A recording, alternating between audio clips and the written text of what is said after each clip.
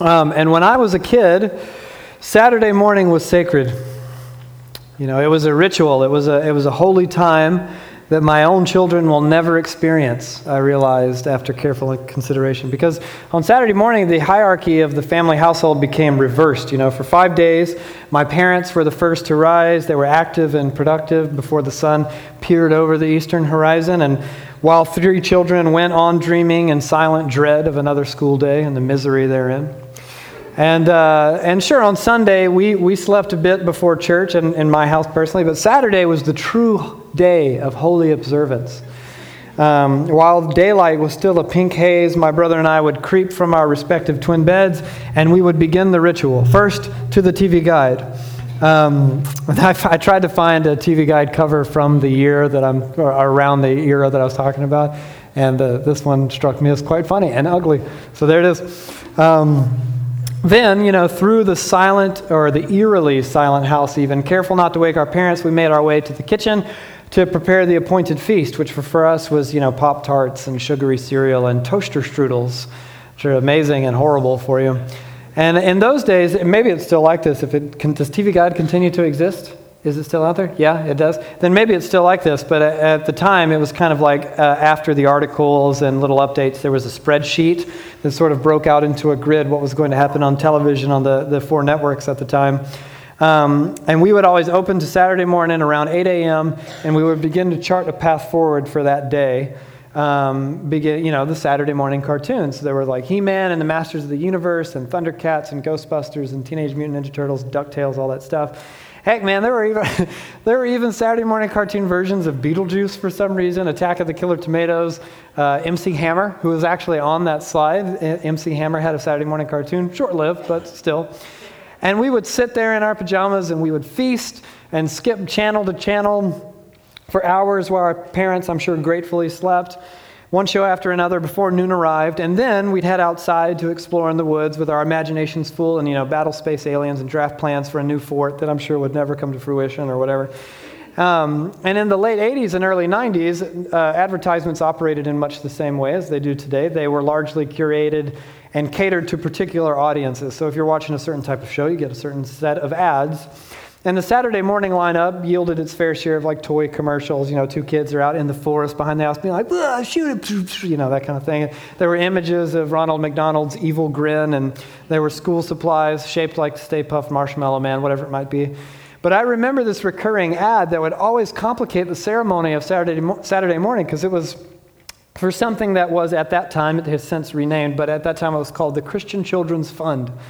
And it was a child sponsorship organization, not unlike, you know, your World Vision or Compassion International.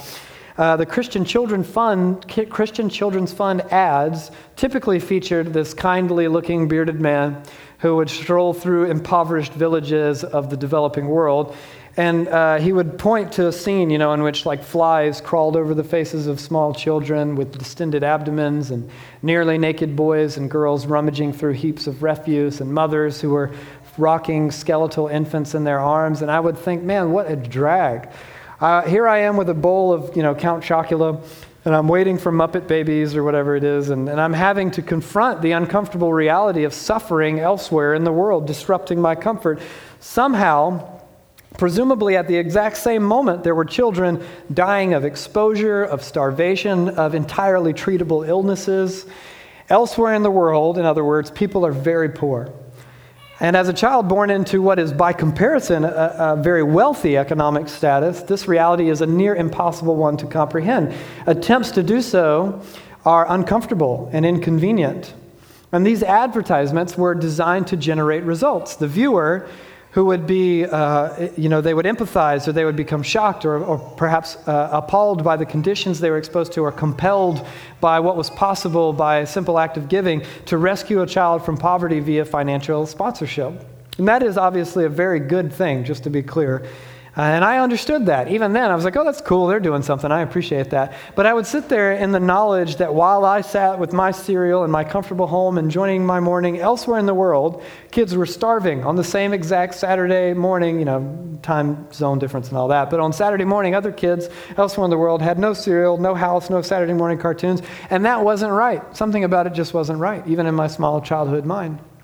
Now, of course, most or all of us are no longer children, and though by any thoughtful analysis, we do indeed make up some of the wealthiest people in the world, a world in which over 1 billion people live on less than $1 per day, and about 3 billion people live on less than $2 per day. Most of us, if not all of us, live on quite a bit more than that. And it's not that we don't care about injustice in the world. Many of us don't know how to care about injustice in the world. And of course, it's no secret that throughout the entirety of the Bible, God's concern for the poor is abundantly evident. In God's economy, those with much are to sacrifice their excess, even their own comfort, for the sake of those with very little. God not only encourages this, he commands this. Look at this from the Torah, Leviticus 19. When you reap the harvest of your land, do not reap to the very edges of your field or gather the gleanings of your harvest. Do not go over your vineyard a second time or pick up the grapes that have fallen. Leave them for the poor and the foreigner. I am Yahweh God. Or this from Deuteronomy. If anyone is poor among your fellow Israelites in any of the towns of the land the Lord your God is giving you, do not be hard-hearted or tight-fisted toward them. Remember, be open-handed and freely lend them whatever they need. Be careful not to harbor this wicked thought. The seventh year, the year for canceling debts, is near, so that you do not show ill will toward the needy among your fellow Israelites and give them nothing. They may then appeal to the Lord against you, and you will be found guilty of sin. Give generously to them, and do so without a grudging heart. Then, because of this, the Lord your God will bless you in all your work and in everything you put your hand to. There will always be poor people in the land.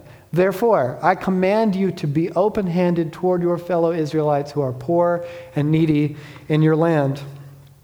In the Bible, God even arranges something that was alluded to in this passage. God even arranges Israel's entire economic system to forgive debts every 7 years.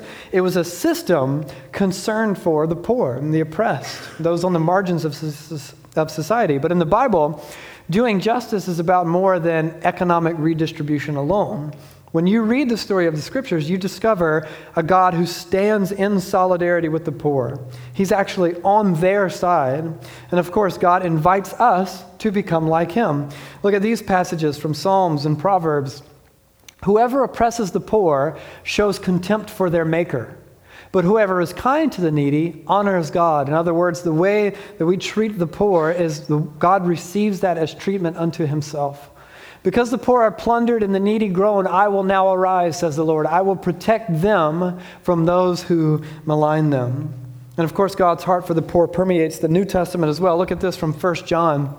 If anyone has material possessions and sees a brother or sister in need but has no pity on them, how can the love of God be in that person? Dear children, let us not love with words or speech, but with actions and in truth.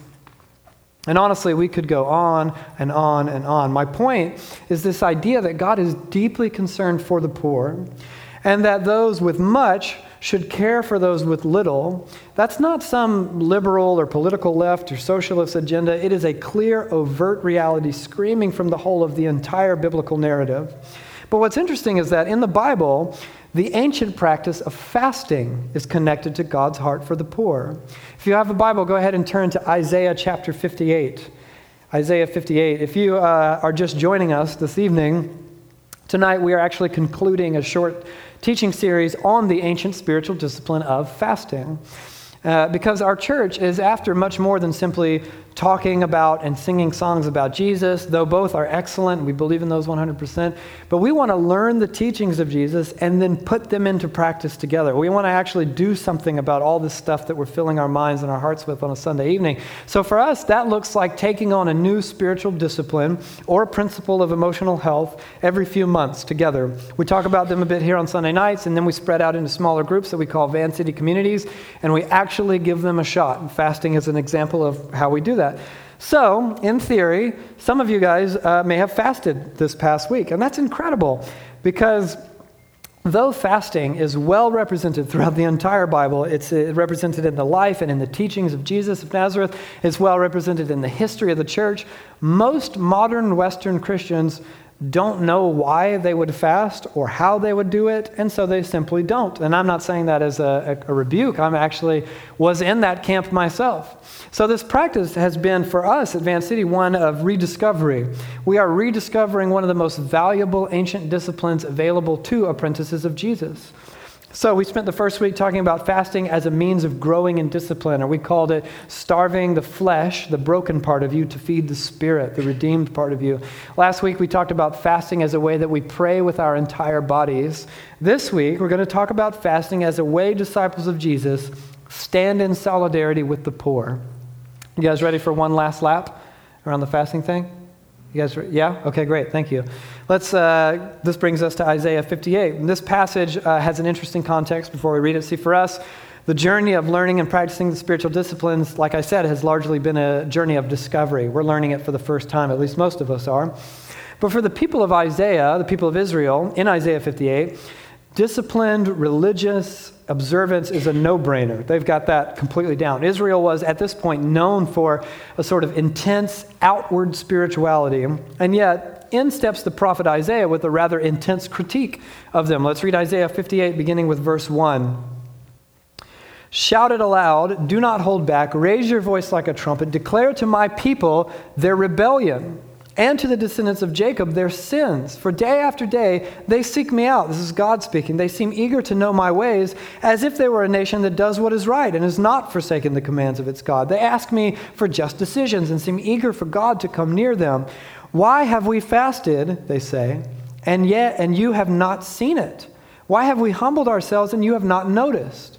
Yet, on the day of your fasting, God says to them, you do as you please and exploit all your workers. Your fasting ends in quarreling and strife and in striking each other with wicked fists. You cannot fast as you do today and expect your voice to be heard on high. So, though the people of Israel are fasting, Yahweh takes issue with their spirituality as a whole, particularly their lack of concern for one another. And the text goes on, verse 5. Is this the kind of fast I have chosen, only a day for people to humble themselves? Is it only for bowing one's head like a reed and for lying in sackcloth and ashes? Is that what you call a fast, a day acceptable to the Lord? Is not this the kind of fasting I have chosen, to loose the chains of injustice and untie the cords of the yoke, to set the oppressed free and break every yoke? Is it not to share your food with the hungry and to provide the poor wanderer with shelter? When you see the naked, to clothe them and not to turn away from your own flesh and blood? Then your light will break forth like the dawn, and your healing will quickly appear. Then your righteousness will go before you, and the glory of the Lord will be your rear guard. Then you will call, and Yahweh will answer. You will cry for help, and he will say, here am I. Which is a beautiful passage. And now one might read a passage like this one and conclude, oh, I get it. So God doesn't want his people to fast per se. He just wants the active pursuit of justice. But of course, that's complicated because we know that the people of God continued to fast, often encouraged to do so by God himself. God continues to respond to fasting in the scriptures. Jesus fasted, as did his disciples, as did the early church. What Isaiah is getting at is not an abandonment of the spiritual discipline of fasting, but a redefining of what fasting is all about.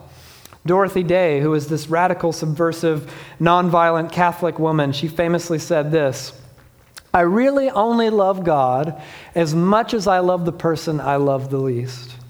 Which is a fantastic quote. You know, it's quite a zinger. But if you're anything like me, your mind immediately gravitates to someone for whom you have animosity or, relational discord. That is, the person I love the least is my enemy. Someone with whom I have beef, so to speak. And sure, the idea absolutely applies on that level. But remember, in the scriptures, God's idea of love is more than just the absence or opposite of relational discord. For Jesus, love is an active gesture of consistent self-sacrifice for the other. In this sense, the person I love the least is the one for whom I am not sacrificing.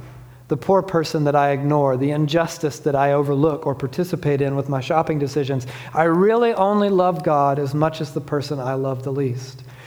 And really, Dorothy Day is essentially paraphrasing Jesus, who said this in Matthew 25. I was hungry and you gave me nothing to eat. I was thirsty and you gave me nothing to drink. I was a stranger and you did not invite me in. I needed clothes and you did not clothe me. I was sick in prison and you did not look after me. They also will answer, Lord, when did we see you hungry or thirsty or a stranger or needing clothes or sick and in prison and did not help you? And Jesus will reply, truly I tell you, whatever you did not do for one of the least of these, you did not do for me. which brings us back to Isaiah 58. See, in Isaiah's estimation, Israel's spirituality had become disastrously insular. It was an inward focus on the individual's spirituality. And I would argue American Christianity kind of operates in much the same way, with an emphasis on personal salvation, personal relationship with Jesus, your personal Lord and Savior. We love terms like that. So Isaiah is reminding God's people of God's tremendous concern for the other, the person outside of their insular spiritual experience, even in the art of fasting. Think about the ideas we've unpacked over the last couple of weeks. Fasting is a way that we respond to sacred moments in our lives and in the world. It's a way that we seek to enter into what God thinks about death, about war, about disaster, famine, tragedy, and so on. And these ways, we are using fasting to look beyond ourselves. It's about something we do so that we can understand something outside of ourselves. And in the same way, when God's people are struck or grieved or even simply exposed to poverty and injustice, they can respond with fasting, something the church has historically done. New Testament scholar Scott McKnight calls this type of fasting body poverty. He says it like this: when God's people look around and fail to see justice and righteousness and salvation and deliverance, and instead they see poverty and injustice, God's people should respond in body poverty or fasting. See, Isaiah rebukes Israel because their fasting did not lead them beyond their own selves. Fasting that does not lead to consideration for others misses the point. Another way of putting it is with this imaginary scenario. A disciple of Jesus is agonizing over injustice in the world. They see the commercial on Saturday morning, whatever it is, and they cry out to God, "Man, shouldn't you do something about this? Why have you let it get so bad?" And God answers, "I have done something about this. I made you." There are often ways in which you evolve and change over time based on the things that you do. I've mentioned before that I enjoy this game called Dungeons & Dragons. Very cool, very hip. You should try it out. But I did not mention at that time, I believe, that my wife enjoys this game as well, which is more surprising coming from her than it is from me. You'd be like, "Oh, yeah, that guy probably plays Dungeons & Dragons." But then you're like, "Abby, really?" And before you dismiss this as, some people be like, "Oh, she's probably humoring him. She's just trying to be nice." Let me assure you, just last week, she spent a good chunk. She's downstairs helping with the kids right now, and I knew that, so I purposefully prepared this in her absence. She spent a good chunk of her free time upgrading her character, who she calls Vera Swordstar. Ask her about that. She was selecting new spells. She had the official handbook. She was going on through it. And she was working that out in this group text with other people who play the game. And it was so funny to me that I will now present some of them to you. Here's some of that conversation. Abby says, "I'm thinking dimension door for my 4th level slot. Any input?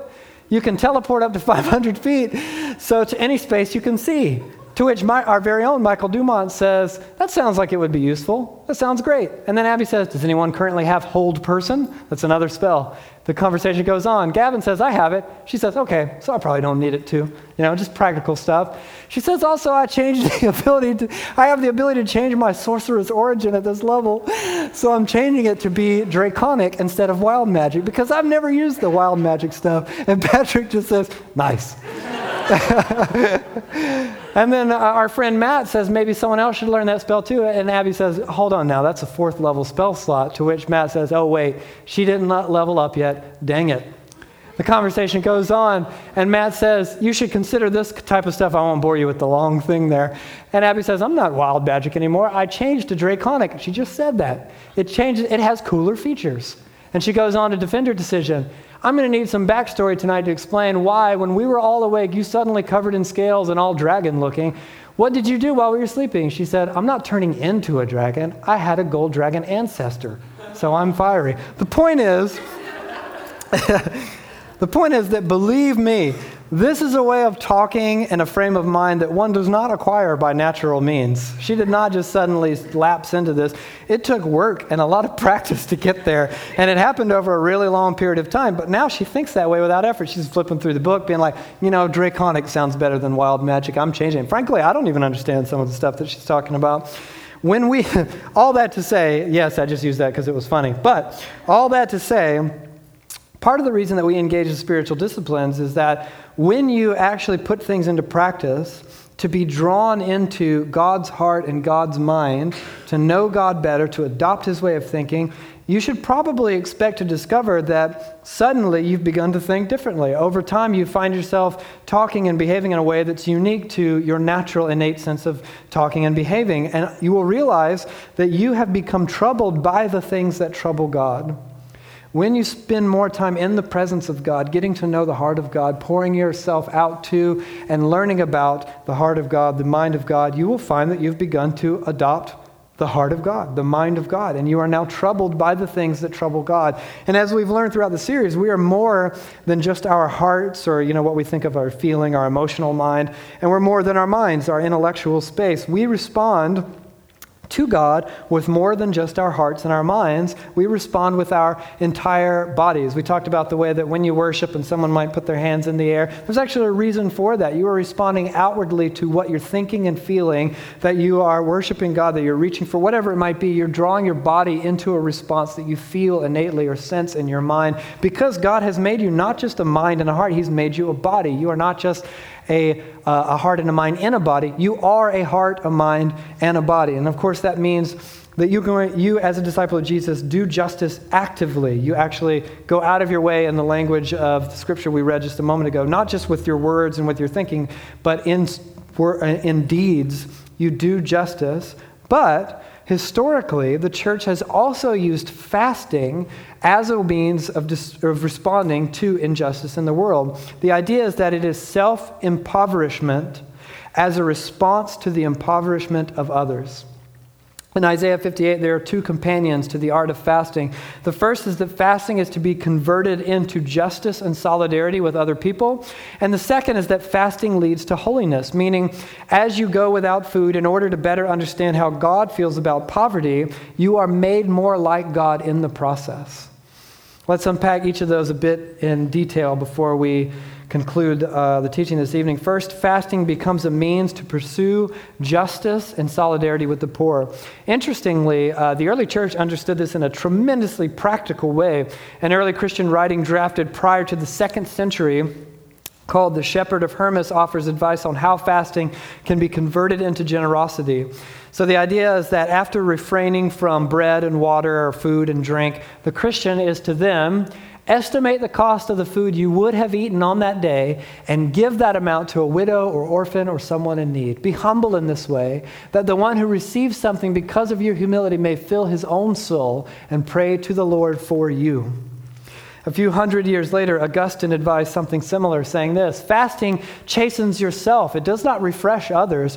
Your distress will profit you if you afford comfort to others. How many poor can be filled with the breakfast we have this day given up?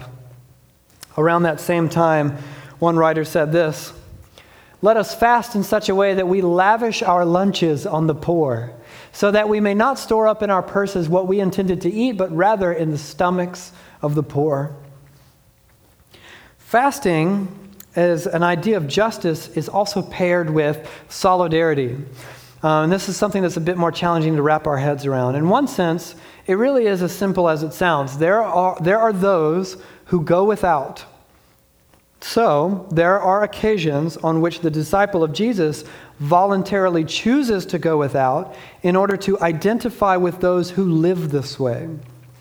So think of the way that the easiest analogy I can come up with is the way that sometimes those who are close to those who are undergoing chemotherapy will sometimes voluntarily shave their own heads as a gesture of solidarity with the person who is in chemo. Now, does a healthy person shaving their head cure cancer? Of course not. Does it make chemo any easier? Probably not, I'm guessing. But this gesture of solidarity says to that person, I'm with you. No, I do not understand in full. I can't, but I am here to stand with you in solidarity. And this gesture is inwardly effective as much as it is outwardly effective. Think about it. Like as silly as it sounds in the grand scheme of things, to shave one's head, for most people who do not ordinarily do so, is something that one doesn't do lightly. It actually takes a bit of a sacrifice. As funny and vain as that sounds, it does. And the cost of that gesture will look them back in the mirror for, the foreseeable future when you make the decision to shave your head. No shaving your head does not give you a sense of what it means to suffer through cancer or chemo, but in its own small way, it puts you through something. in order to stand in solidarity with someone with whom in many ways you cannot relate. And similarly, fasting to stand in solidarity with the poor will not actively resolve poverty. It will not provide, the faster with a deep, meaningful sense of what it means to be impoverished in the true sense. But it puts you through something in order to stand in solidarity with the poor. And listen to me for a moment. This is important when we consider the likelihood that we have in some way become complicit in the world's poverty, knowingly or unknowingly. When you buy clothes sewn and coffee farmed by women and children, bought and sold into slavery, knowingly or unknowingly, when we buy food and electronics made in factories that abuse people, when we buy food that was made in farms that destroy creation and poison other countries and peoples, when we thoughtlessly enjoy excess with no regard for those who have little or nothing all around us, all of this, I'm not saying this is a guilt trip, but just as an eye-opener, all of this makes us, in some sense, complicit in systems that objectify and exploit the poor and the vulnerable, which is something that God cares deeply about. And when we come to understand our complicity in the poverty of the world as a result of our own greed, our own materialism, our own ignorance, the shopping decisions that we've made, when we look out on a world that has been ravaged by suffering and injustice, and we realize there are so many who regularly go hungry and find that we have no empathy for their plight, the disciple of Jesus can respond to that moment, even that moment of numbness, with fasting in order to put themselves voluntarily through something to identify with the poor. And in doing so, you are entering into the grief and suffering of other people and of God, who cares deeply for the poor and is on their side. Honestly, a great many of us probably know what it means to feel like a sudden surge of sorrow or grief or empathy when we read something tragic in the news, and when we feel we're indifferent or we're complicit in the suffering of the world, but so often we don't do anything about it. And it's not because we're just so hard-hearted and we don't want to, and we're all just so lazy all the time. Often we don't know what to do about it. So fasting is one way, not the only way, but one way that we can seize that moment and respond to that feeling of grief and injustice. Even me as a kid saying, hey, that isn't right, it shouldn't be that way. You respond to that moment with your entire body, not just praying for the poor, but responding physically as well as emotionally and mentally, so that we will be formed in the process.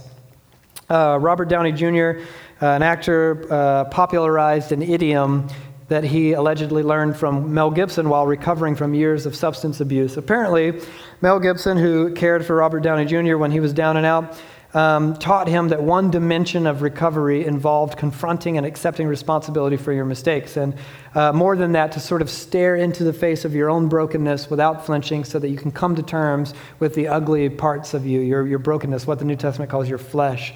Mel Gibson called it hugging the cactus.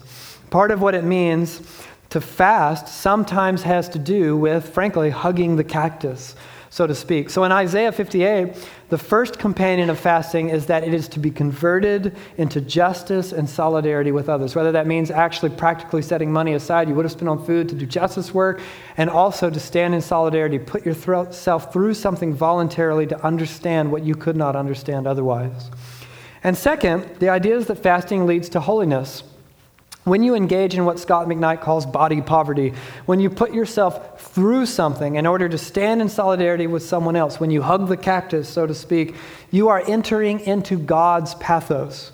You are voluntarily partaking in what God feels about poverty and injustice. During your fast, whenever you experience hunger, you think of God. You meditate on injustice in the world. At Van City, we're constantly talking about the first or the three goals of every disciple of Jesus. The first is to be with Jesus, and the second is what?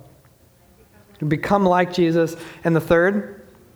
To do what Jesus did. And I don't know if you guys recall, but these goals are actually staggered in order, we think. When we understand how Jesus feels about poverty and justice, when we adopt his mentality and his disposition and his paradigm, we become like him. Then we will be compelled to do what he did, to act on our heart's desire, which is a new heart and a new mind. This happens through practice. It happens in concert with the Holy Spirit, who really does all the heavy lifting in forming you into the image of God. Yes, you have work to do, but the Holy Spirit comes along and he does the hard part of that transformation for you.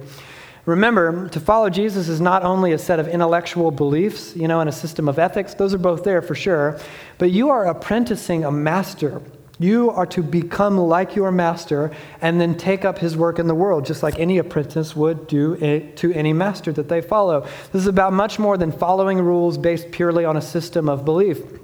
Because there are things that you and I do compelled solely by belief and nothing else. Without empathy, without a sense of personal connectedness to the thing itself. You know what I mean? Like when I forgo sugar, for example, it's almost entirely because I believe intellectually in the harmful effects of too much sugar.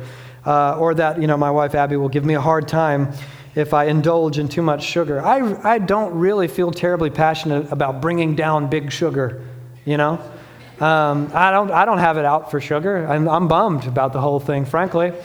But on the other hand, like me personally, and before you freak out, I'm not saying you have to do this. Me personally, I'm a vegan. So for me personally, that has nothing to do with health benefits, though those are numerous and nice. I appreciate it.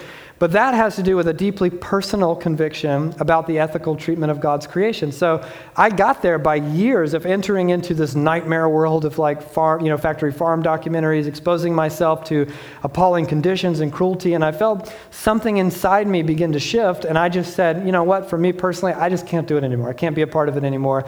And thing is, you and I are inundated with images and statistics about poverty. There are probably at this very moment, someone in the room who is part of a nonprofit or has been a part of a nonprofit. At this very moment, it stands to reason there's probably one or two people sleeping on our porch. That happens almost every Sunday.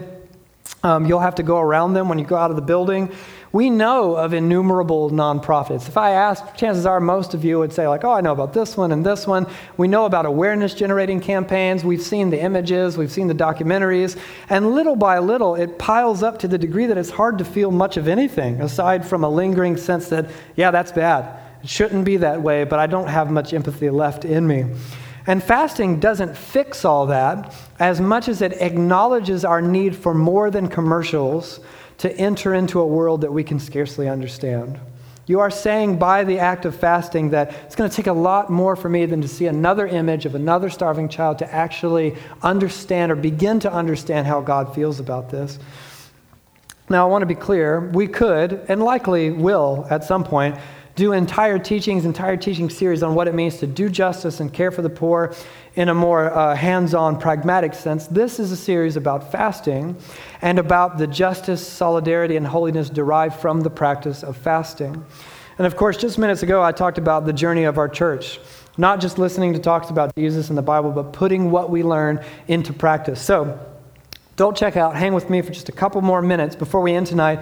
I want to take these massive concepts, justice, solidarity, holiness, fasting, and I want to talk about how we plan to put this into practice as a church. And I want to begin with the immediate pushback to what I'm sure some of you are feeling at the moment, which is, you're probably thinking, I can't do this. Somewhere in there, part of you or some of you are thinking, that all sounds well and good, but man, to put yourself through something, to stand in solidarity with the poor, understand God's pathos, that's not me. I'm so far back in my journey of discipleship.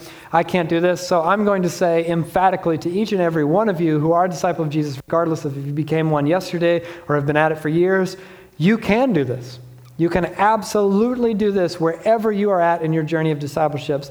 And perhaps one or two of you will be called or are called to found a nonprofit. One or two of you, maybe no one, I don't know, in a room this small, are called to actually move to the developing world or to serve food at a food shelter full time or to start an orphanage or work there, whatever it might be. Most of you, on the other hand, are called to no such thing, really.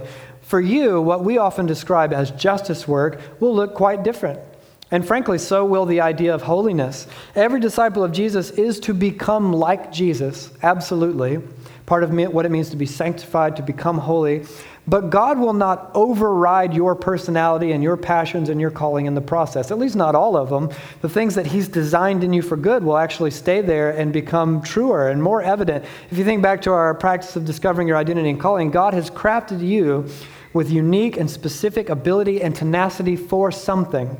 So for some of you, that translates to Compassion International or World Vision, translates to moving to Uganda or to starting awareness around mosquito nets, whatever it might be. But for others, that translates to design work or engineering or teaching or making coffee or raising children.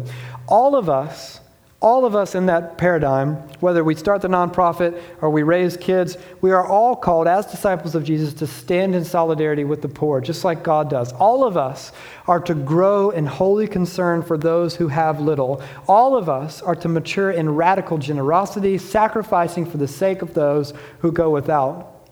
But the practical outworking of our discipleship will look different person to person. Don't compare yourself to an archetype, to an unrealistic expectation, and then check out. Instead, begin to ask and to pray and to dream about what this will look like realistically for you in your season of life, in your setting, in your time, in your place, in your calling, and then consider giving it a shot. This week, you'll gather with your community and head to practicingtheway.org if you're not yet in a community, or, like I always say, you're listening to this in the future online. You can actually get a couple of friends together and give it a shot just the same. For many of you, I hope this will be your second week spending a day fasting with your community, so you'll have a bit more of a handle on it. At least you've tried it once. Of course, we don't expect that you're already an expert. If you did it last week and you're like, oh, I didn't get any of it, and it was really hard, that's fine. You've begun the journey. Most of us, I think, are still on the journey of figuring out. Most of us feel that way, as though we're like, whoa, what is this? It's weird. I'm hungry.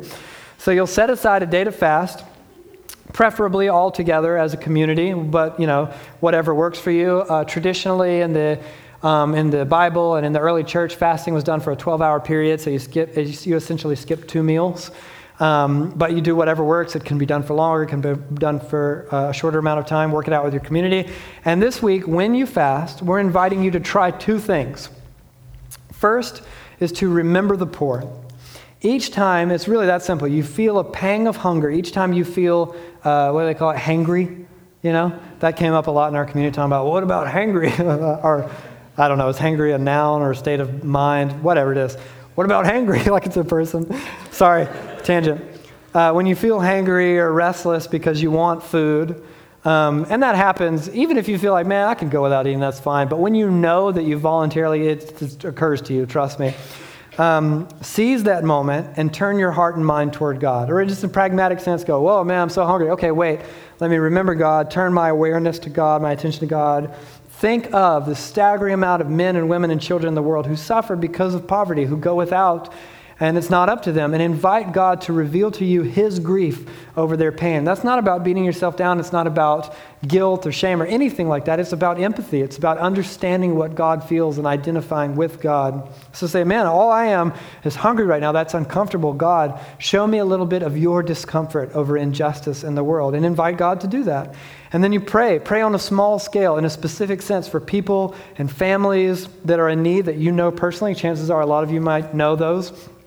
Pray on a wide scale for people and families that you'll never meet, just causes that you're aware of, catastrophes that you're aware of. Cry out to God on behalf of the poor and the vulnerable. And then secondly, do justice. This is an incredibly simple approach, well within the realm of capability for the vast majority of us.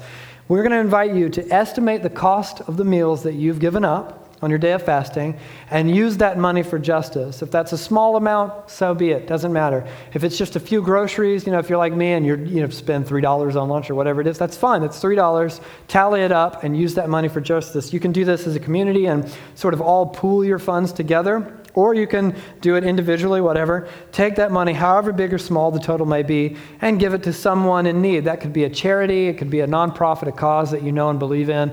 Maybe you live or work in an area in which you know you'll likely encounter a person in need during your week. It's a great opportunity to buy someone lunch, which I know is scary and risky for a lot of us, but it can be done, trust me. Maybe you know of someone in your life for whom a financial gift or even a purchased meal would be gratefully received where they're at right now. Chances are, if you're a community, you do know someone like that. And I would really implore you guys to consider those within your own community in the small Van City community sense, and within Van City Church. The New Testament places this tremendous value and concern on the family of God looking out for one another. In some senses, even prioritizing that commitment. Look at this passage from Galatians. Let us not become weary in doing good, for at the proper time we will reap a harvest if we do not give up. Therefore, as we have opportunity, let us do good for all people, especially those who belong to the family of believers. If there's a need that you can meet in your own community or your own church in Van City, if that's the church you call home, try to meet it with the money that you would have spent, or contribute to it with the money you would have spent on food. If the funds you put together don't quite get you going, that's fine, it's something. Or you can consider doing more, saying, hey, this got us halfway. What if we just drew out of our pockets to get the rest of the way there? You can also do justice by giving the very generous gift of your time. Your community might consider spending the time you would spend eating together at a food kitchen or a rescue mission. Our friend Levi, who's leading worship tonight, was just up here a week or so ago talking about an opportunity like that to serve. His community does on a regular basis. You can connect with him. He'll be around with resources that he can give you. Even if it's just the one time that you would be fasting, consider doing something actively. Connect with Levi or look online. It's a big internet. In all of this, I want to invite you to frame your time with a beautiful consideration. Don't go to guilt. Don't go to shame. Don't go to feel beaten down like, oh man, I should feel worse about poor people. Nothing like that. But consider this with this beautiful, beautiful frame of reference. You are setting out to sacrifice your comfort, sacrifice your resources for the sake of someone else. This is what God does for you. And again, that's not at all a guilt trip or a stern warning or like, hey, it's the least you could do. That's to compel you to enthusiasm, to compel you to worship. You get to be like God. You get to know God better. You get to see what God feels and feel what God feels. And no, you may not experience all that on your very first attempt, but that's what practicing is all about. There's a reason that the early church did this twice a week for hundreds of years. In the words of Paul from moments just prior, let us not become weary in doing good. So with that in mind, let's pray. We'll invite the Spirit to come and to speak.